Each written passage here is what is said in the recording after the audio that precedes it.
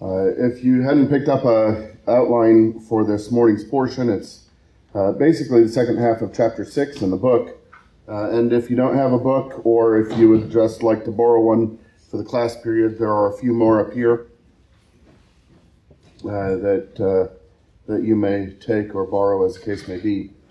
But there are sheets on the back table that outline the teaching for the second half of chapter 6. One of the things that I would recommend for this book, not so much that you meditate upon it the way that you would meditate upon Scripture. That meditating upon Scripture is, of course, an act of worship, first and foremost. But the book still reads a little bit like his THM thesis, the gathering together of all of the quotes and from all the different Puritan men on biblical meditation. And it's not poorly arranged or anything like that. And there are moments of application and advice, but many of the quotes themselves are dense, meaning the quote may just be a sentence and a half long, but each phrase requires some thought to really understand what that man was saying and what Saxton is saying. So what I've done is I've not really included very many quotes as we're going to consider it together this morning, but I have tried to give you a thematic outline. The two main sections that we'll be covering are the importance of consistency in meditation. This is different than, by the way, the importance of feeling guilty about inconsistency in meditation. This is designed to help us, to spur us on that if you do not consistently meditate on Scripture, you would begin now. You would begin today. What is a better day for doing that than the Lord's Day? You will be helped in the assembly to do so long as you are here, and then hopefully in whatever smaller societies you withdraw to when you are done in the assembly. And of course, the smaller society most of us will withdraw to is our household, our family. Then we will be helping and helped by one another to meditate upon Scripture. This is the day for that.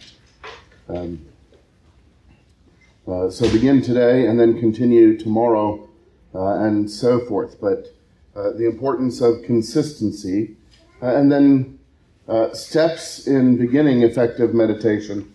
And it's basically a how-to, the things that should not be left out whenever we come to meditate upon the Bible. And I hope to help especially the children, although there may be some here who are in the place that I was probably up until I started meeting some of these older men in seminary.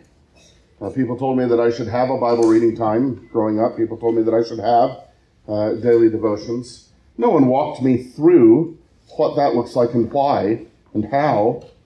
And so there was a big part of my interaction with God that was left, sadly, to my personal ignorance. And in the place of knowledge was sentiment. So I would come and I would do my devotions, and some days I would really feel warmly about God, and I would feel like I got a lot out of it when it was primarily a warm feeling. Not that that feeling is wrong. You do actually get to spend time with God, and that should affect you emotionally. But if you're not interacting with God in the means that He has given us to do so, over the truths, the true way, or the true presentation of Himself that He gives to you in the Bible, then we run the risk, and I'm sure that I did this many, many, many times in my life, of having feelings about ideas or feelings about figments, not actually interacting with the true and living God, or to a large extent not interacting with him, but he mercifully drawing near to me anyway, because our ignorance and our sinfulness is not so great as his mercy. But I was not taught how to meditate upon the Bible. So if the children in particular will be paying attention, and I will try to remember you in particular as we talk about importance and consistency in meditation and the steps for beginning effective meditation. The first thing that makes consistency in meditation important is because God says so. On his law he meditates day and night, he says about the blessed man. And we know that the blessed man, of course, is Christ. None of us with a right spirit-assisted view of ourselves is going to read Psalm 1 and say, oh, yeah, that's a great portrait of me. No, it is a portrait of Jesus, but praise God, those whom he joins to his Son, whom he saves by his Son, he conforms to the image of his Son. And so it will be more and more the portrait of the believer who has come that way first by the entrance that we have at the end of Psalm 2. Kissing the Son, yielding to him for righteousness, like we're going to hear about midweek sermon this week. Blessed are all who place their trust in him. And so we come back to Psalm 1, and we hear that God says, you should meditate on his word day and night. It's not just a rhetorical, poetic flourish. It's not only a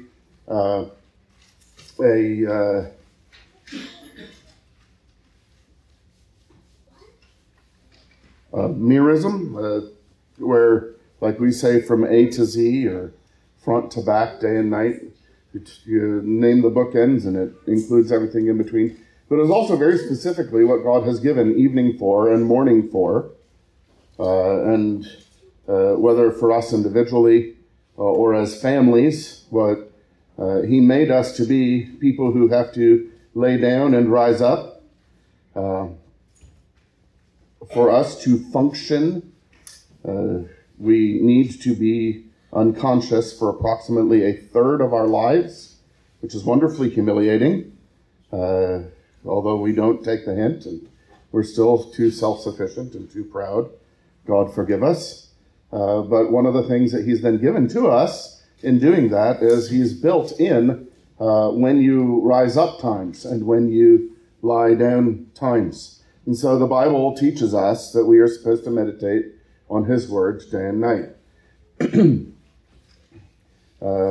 Children who have not yet professed your faith, when you come to profess your faith, one of the first questions, perhaps the first question that you will be asked is, why do you want to confess Christ before men? Why do you want to come to the Lord's table? And the first great, easiest answer is because God said so. Now, God is merciful. He wants us to be motivated by truth. He wants us to be motivated by love for him. He wants us to be motivated by a right view of ourselves and our neediness. He wants us to be motivated by promises that are attached to the performances of what he says to do. He even mercifully motivates us by threatenings that are attached to what is wrong. Motivations are complex. If it was only ever right to do things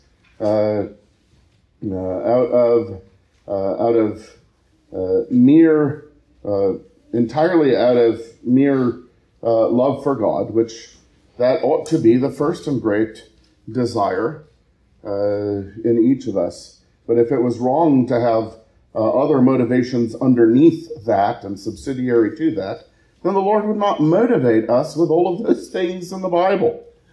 And yet, God said it should always be enough for us. I don't have to understand how and why in order to start doing something that God has said. It is good for me to continue learning how and why. And for instance, many of you have had that experience with Sabbath keeping in the way instructed, the end of Isaiah 58, really in the way instructed in Genesis 2, and in the two great commandments, especially as the first great commandment climaxes with the Sabbath and all of those things. But many of you have had the experience of God says so being good enough to make a start in it. And you have found that just as he said, calling the Sabbath a delight has led to delighting in the Sabbath and delighting in the Lord. So meditating consistently is important because the Bible teaches it. Meditating consistently is important because it improves meditation. The first time you do something, you do not have the same experience of it as the 10th or the 100th or the 10,000th time that you do something. Many of you have had this experience with lots of different things in life, whether athletics or music or arithmetic. And so there's a quote on page 57 to 58. In fact, this was the typo. Did you all...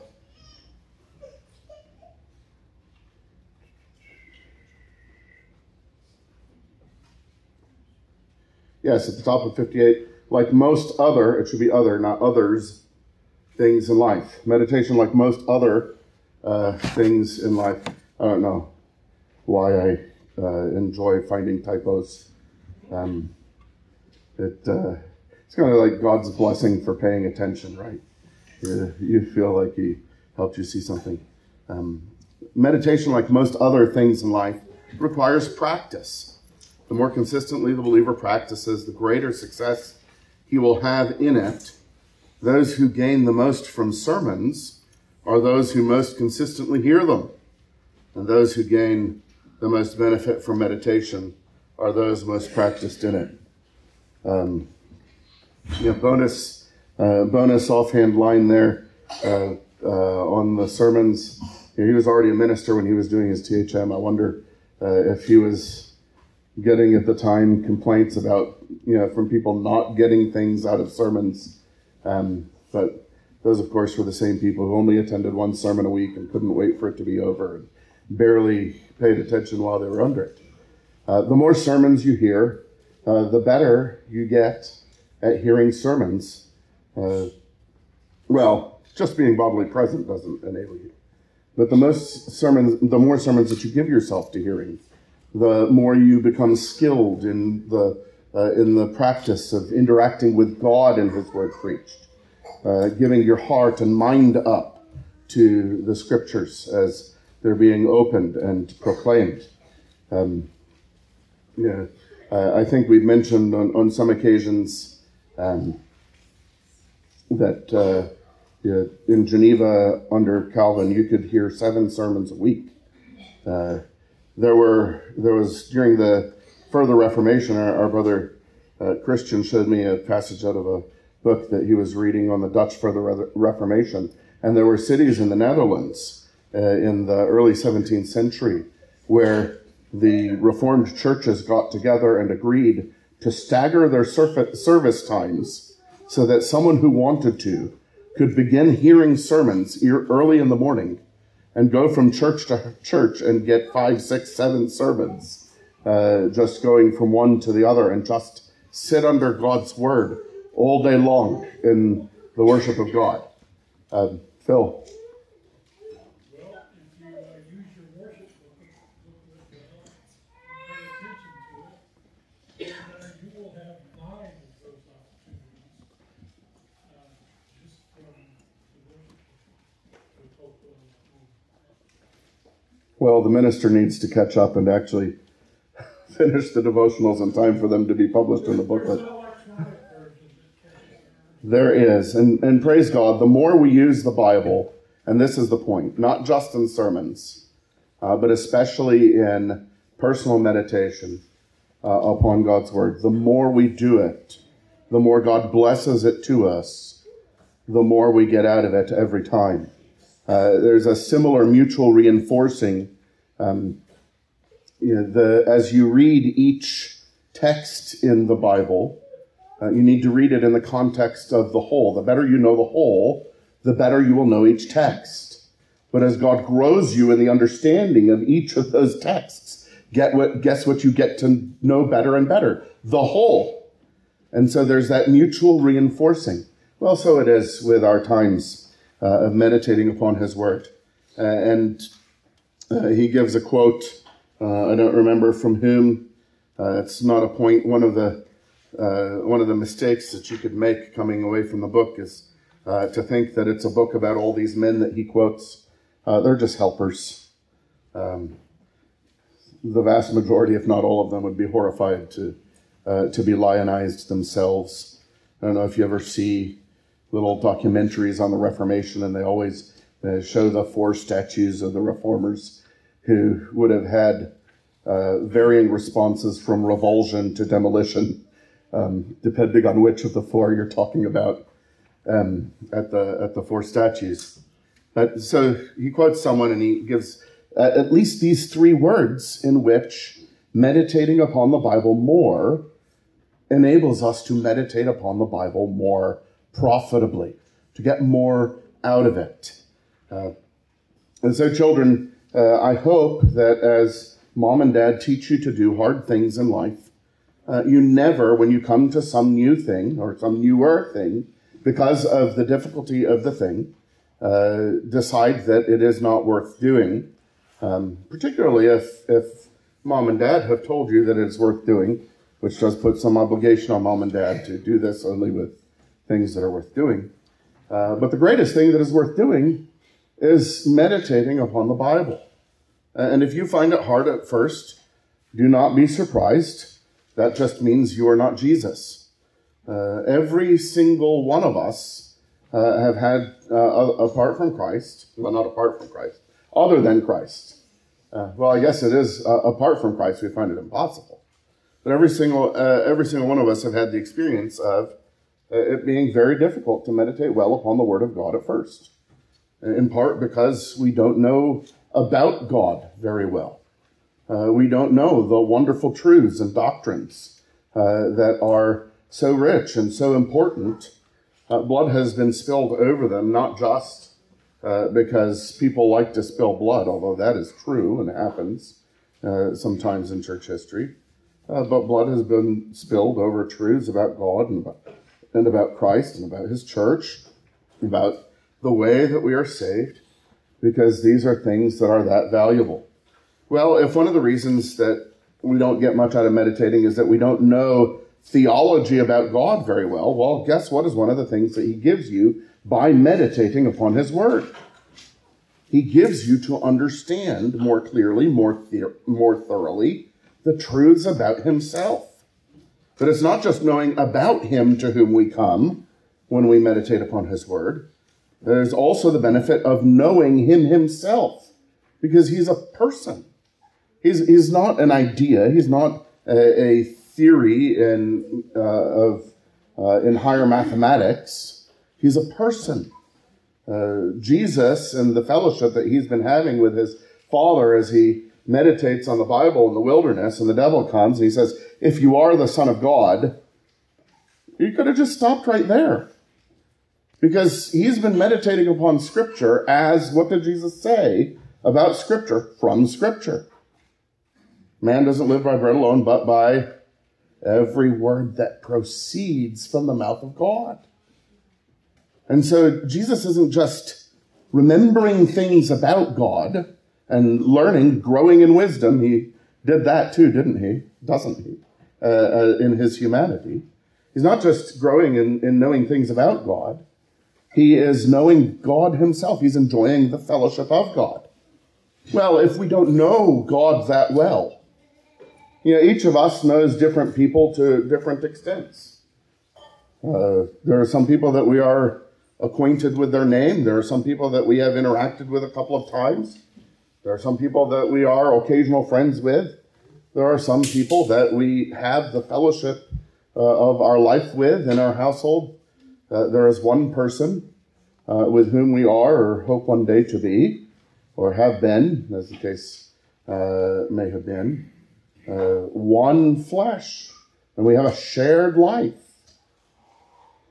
Well, there is also different levels of, or a continuum of, knowing God himself. Some of you have read Packer's book, Knowing God. I think it opens with an illustration of a conversation he had with a man who, I forget if he was just expelled from the faculty of a seminary or experienced some rejection of some sort. And Dr. Packer was trying to comfort him. And his friend kind of rather simply said, well, it's okay. I forget I can't really paraphrase what he said, but the implication was that he was more than compensated by knowing God himself. That it wasn't just arguments about God. He knew God personally. Well, one of the things that often bothers us when we come to meditate upon God's word, when we come to have devotional times, is that we don't seem to know anyone at that time. We feel like we are alone. Or we can't get our minds going. When we try to pray, we can't even collect the thoughts that we should be praying or form the feelings. And we try and make some words, but they come out of our mouths and sink to the ground like lead. And we feel that we have no knowledge of God. Well, meditating upon his word is how God gives you to know God. And the more you do it, the more you know him, the more profit you're going to get out of meditating upon his word. But if it's false start after false start, you fire it up and you jerk the car forward and it dies, all you're going to do is drain the battery. So the more we meditate on his word, the more we know God himself. The more we meditate on his word, the easier that we find it to do so. And that goes back to the skill building idea. We need more knowledge of God, more fellowship with him and with the truth about him than merely that will make us able to be conversant. Children, if you are primarily focused on what other people think of you, then you will be satisfied to know your catechism and to know your memory verses, to be able to give a couple phrases of a good answer when somebody asks you. But don't be focused on what other people think of you. Be focused on knowing God himself. Desire to meditate upon his word with so much consistency day by day that what you are receiving is not to be accepted with others at church and approved of by your parents, but to have God himself by his word. This is what we're going after, and this is something that does not come apart from consistency, day after day, hopefully morning and evening.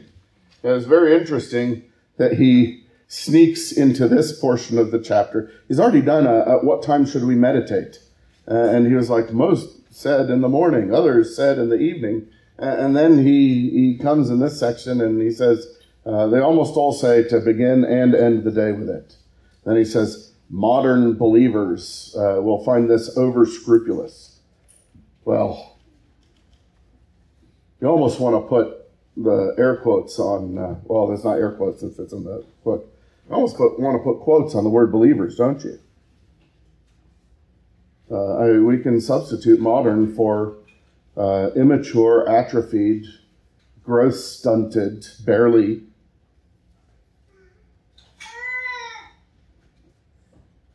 I mean, just stick eating in instead of meditating upon God's word. The most Puritans said you should eat in the morning and in the evening. And, modern eaters find this over scrupulous. Oh, that's too much eating for me. God gave us mornings and evenings for a reason.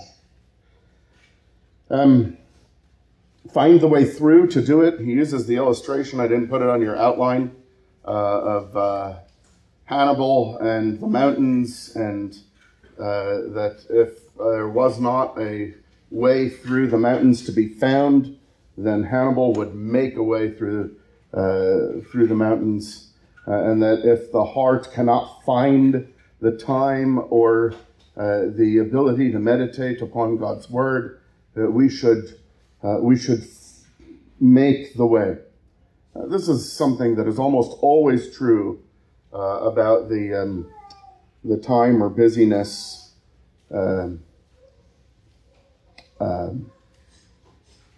Complaint isn't exactly the word. Difficulty.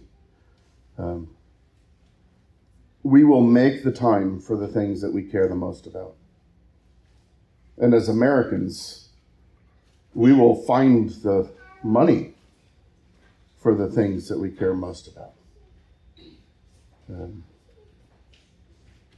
But we should make it the priority of our hearts to meditate upon God's word, the priority of our day.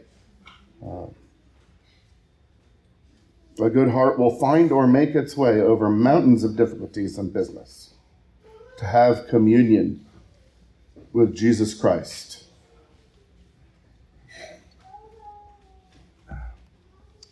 And then he closes that section with some consequences of, whoops, there's a typo of my own.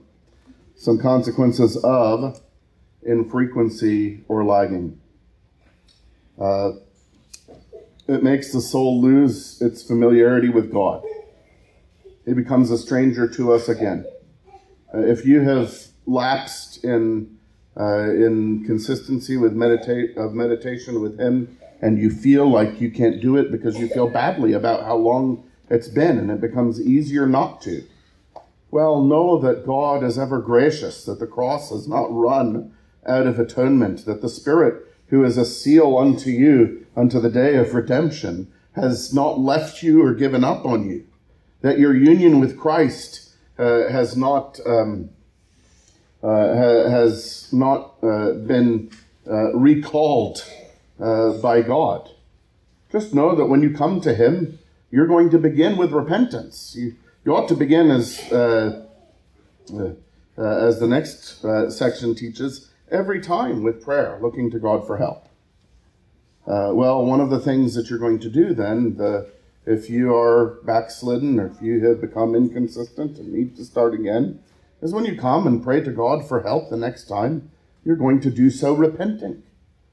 You're going to do so embracing His forgiveness in Christ, rejoicing that He has not at all abandoned you, and runs and falls on your neck and kisses you. Not just like the father with the prodigal in Luke, but like Jacob with Joseph, whom he thought was dead, and sees him and goes running, kisses him. Another consequence of infrequency, we get to be out of practice. And so we come back and we hardly know what we are doing in it. We have to rebuild the skill. Another consequence, we lose our inertia in the Christian life. We are not like God, who is not subject to change. We are subject to change. And there is such a thing as the spiritual inertia in walking with the Lord. Try to get into the next part now. Steps in beginning effective meditation. Meditation is no help to us apart from the helper with a capital H. In other words, it cannot be a means of grace apart from the God of grace. And so we're going to be treating the Bible as words proceeding from God's mouth, fellowship with Him in it. We're going to receive Christ Himself as the angel, the messenger of the Lord, the great prophet, the Word Himself, who is God, God the Son. And there's a lot there. We don't have time to do the biblical theology behind those verses and what that means for having Christ as your prophet. But the Spirit in particular, the Lord Jesus has given us to help us in His Word. And so don't come to any sort of Bible study without coming to the God of the Bible. Look to Him to work by His grace through the means of His grace. Choosing a topic to meditate upon, he touches on page 61. Make sure you're meditating on the Bible itself, not just a doctrine that can be found in the Bible. If it can be found in the Bible, meditate upon the text where it's found. The best way to do this is to work straight through the Bible. One of the recommendations he gives is that you don't try to take on too much. And there are two good ways to do this, kids, when you're doing your devotions. One, you can have a set amount that you're going to read and just kind of make mental or even physical or digital, maybe, notes as you go along. And in the set amount that you're going to read, make all those notes. And then when you come to the end of it, go back to the thing that struck you most from some part of that reading. The other way is you don't actually have to have a set amount. That's not something that the Bible says you have to do. No, it doesn't say 1 chapter a day, 2 chapters a day, 7 chapters, whatever. You read until you find something that is an important truth, and you realize that it's an important truth again, and you stop there. And you start reflecting upon that particular truth before the Lord in the ways that are described under C and D here. That we bring ourselves under the examination of the Scripture. We're not just examining Scripture to learn things about it, but we are being examined by Scripture to have our thoughts exposed, our affections exposed, our choices, our behavior exposed by the Bible, and interacting with God over that. And so it's good for us to identify what is lacking, not only, another one, we don't want to confess sing. Sorry, it was late last night when I did this. Identifying what is lacking is not only useful for confessing sin. Of course, we want to confess where we haven't been thinking or feeling or acting the way that we ought. And not just for resolving after new righteousness. Of course, we should vow to God, just like when you're listening to preaching and you hear something that exposes something or sets something before you that you have not been doing, and you make that vow to God in your heart as an act of worship. So also do in your meditating upon Scripture before Him day by day. But that third part is particularly important, that we cast ourselves upon the Lord in a specific way. We all know, I hope, that you don't just begin by faith in the Christian life, that you walk by faith in the Christian life. That you continually express and have experienced this dependence upon Him. Well, we're not even consistent in how we depend upon Him. And one of the things that will help you to depend upon Him more consistently is to depend upon Him more specifically. So as you meditate upon His Word, and you have some particular thing exposed, and you resolve yourself or purpose after some specific thing, you also depend upon Him for that specific thing. Not just, Lord, help me be a better Christian, but Lord, help me receive my little sister as an assignment from You so that I will desire Your grace in her life and not be bitter in my heart, but see difficulty between us as an opportunity to be used of You for building her up. Lord, help me to do that. And then that concrete specificity becomes something that comes up 13 times by lunch. And you build that dependence upon the Lord as specificity enables consistency. I think C2 is self-explanatory, but would take another 15 minutes to work through each of those things and how to be motivated. And then conclude with personal application and more prayer. I think those things are self-explanatory as well. Do note under D, number 2, where he says, without this thought toward application and resolution, a believer could ironically find himself going from meditation on Christ's love to angrily yelling at his spouse and kids. Even with this thought towards application and resolution, a believer can find himself going that way. But if we are not resolving towards God and crying out to Him for it, then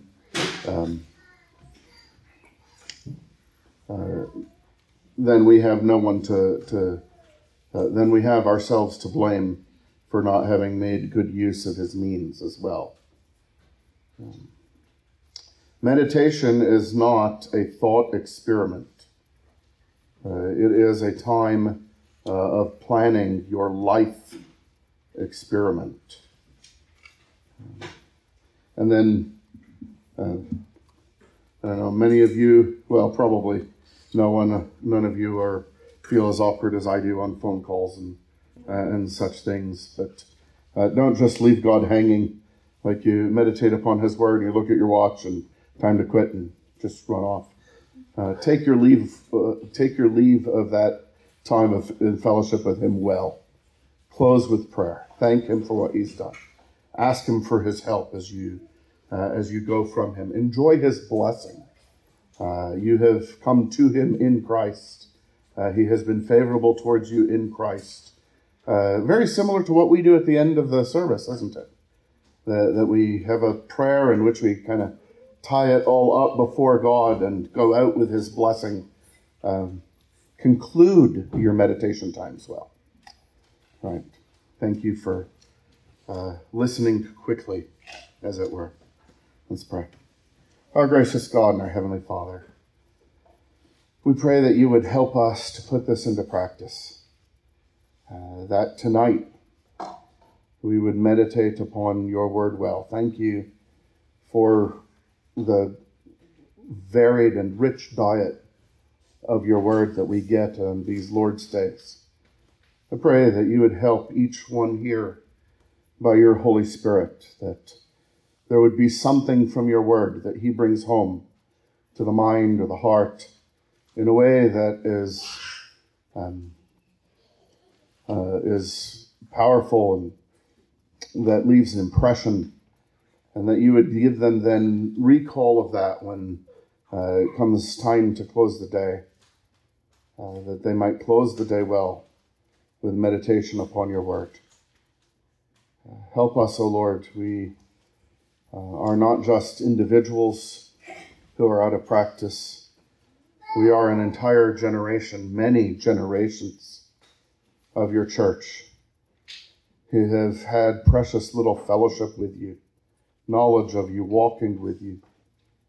Have mercy, come by your Spirit and pour out life-giving water from your word and your Spirit upon the dry ground, and cause there to be growth and fruit again unto our enjoyment of you and to your being glorified in your church, your being glorified in your Son. In his name we ask it. Amen.